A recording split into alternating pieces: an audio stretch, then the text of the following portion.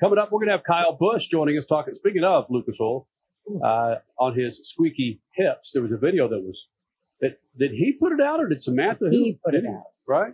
Samantha. She was the videographer. But yeah, Kyle himself put it out on his accounts. I mean, this is the new Kyle. We've talked about the new Kyle ever since the beginning of last season. Right. It's fun to see the evolution of him. So we're going to hear from Kyle Busch also coming up. I spent so much time with these darn drivers, man. I was going through the list of content we've got from Kyle Larson, Tyler Reddick, Martin Truex. You know who was not repentant, was Noah Gragson, who realizes that he's lucky to be back in a Cup car. And we got into a great conversation about some of the folks that he has surrounded himself with to put him on the right track, to keep him on the right track, keep him on the right path. Interesting. You one-on-one talked to him about that? Yeah. Ooh, because his attitude was not great. Let's put it that way. But good for him. Yeah, so there is a lot there. You make sure you follow us on Twitter, Instagram, and you'll see a lot of this content I gathered in Daytona. So Kyle Busch decided to put it out there. Not a great dancer, but darn it, he's getting better at being a dad with his son, Braxton. All right, Kyle, so we posted the video of you doing the snappy dance in your Lucas Oil outfit. And we were trying to come up with what would be the best grade of Lucas Oil to kind of lube up those hips. They looked kind of squeaky. Yeah, definitely the penetrating oil would probably be best. You like that one? Maybe not the 0W40 motorcycle oil, but anything synthetic would probably be good. One of the things that we enjoy most about your relationship now with your son is watching the development of you as a father, the father of a 10-year-old.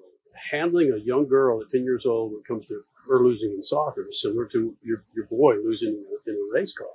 And you've had to grow your butt up a few times to have those conversations with him.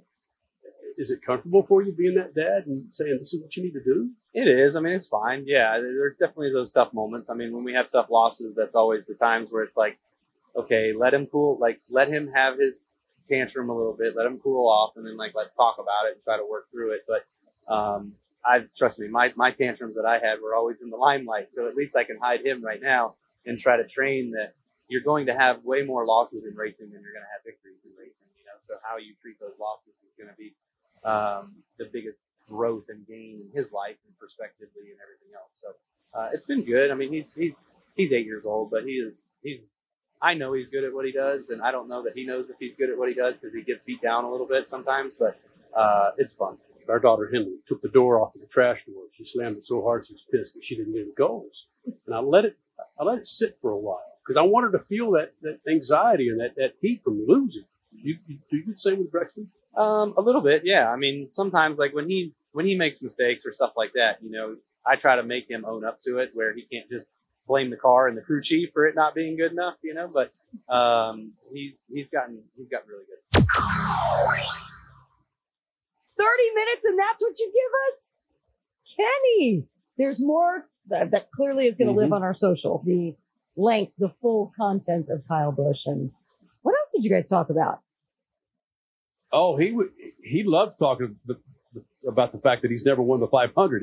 He did not shy away from that at all. It's you can tell through some of his posts on Instagram, Twitter, anywhere that it's weighing on his mind. He wants to get that win. So yeah.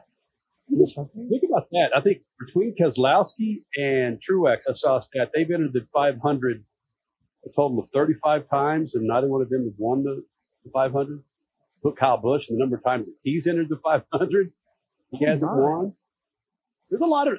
Again. So Brad Keselowski, Martin Truex Jr., Kyle Busch. 3 big names, 3 champions who have never won the series' biggest race, Daytona 500. Whoa. Will one of them cross it off this year? Holy cow. Well, racing is so different at the 500 that you do get strange guys winning, coming out of the pack, and the big one, somebody emerges, all the drafting and everything. So that's not that unusual. No, that's a very good point. You're right. We've seen, I mean, I think even Michael McDowell would admit that his win was, although people say that he's very good on the super speedways, I mean, his win had some luck to it. Ward Burton, same thing. Yeah, you're exactly right.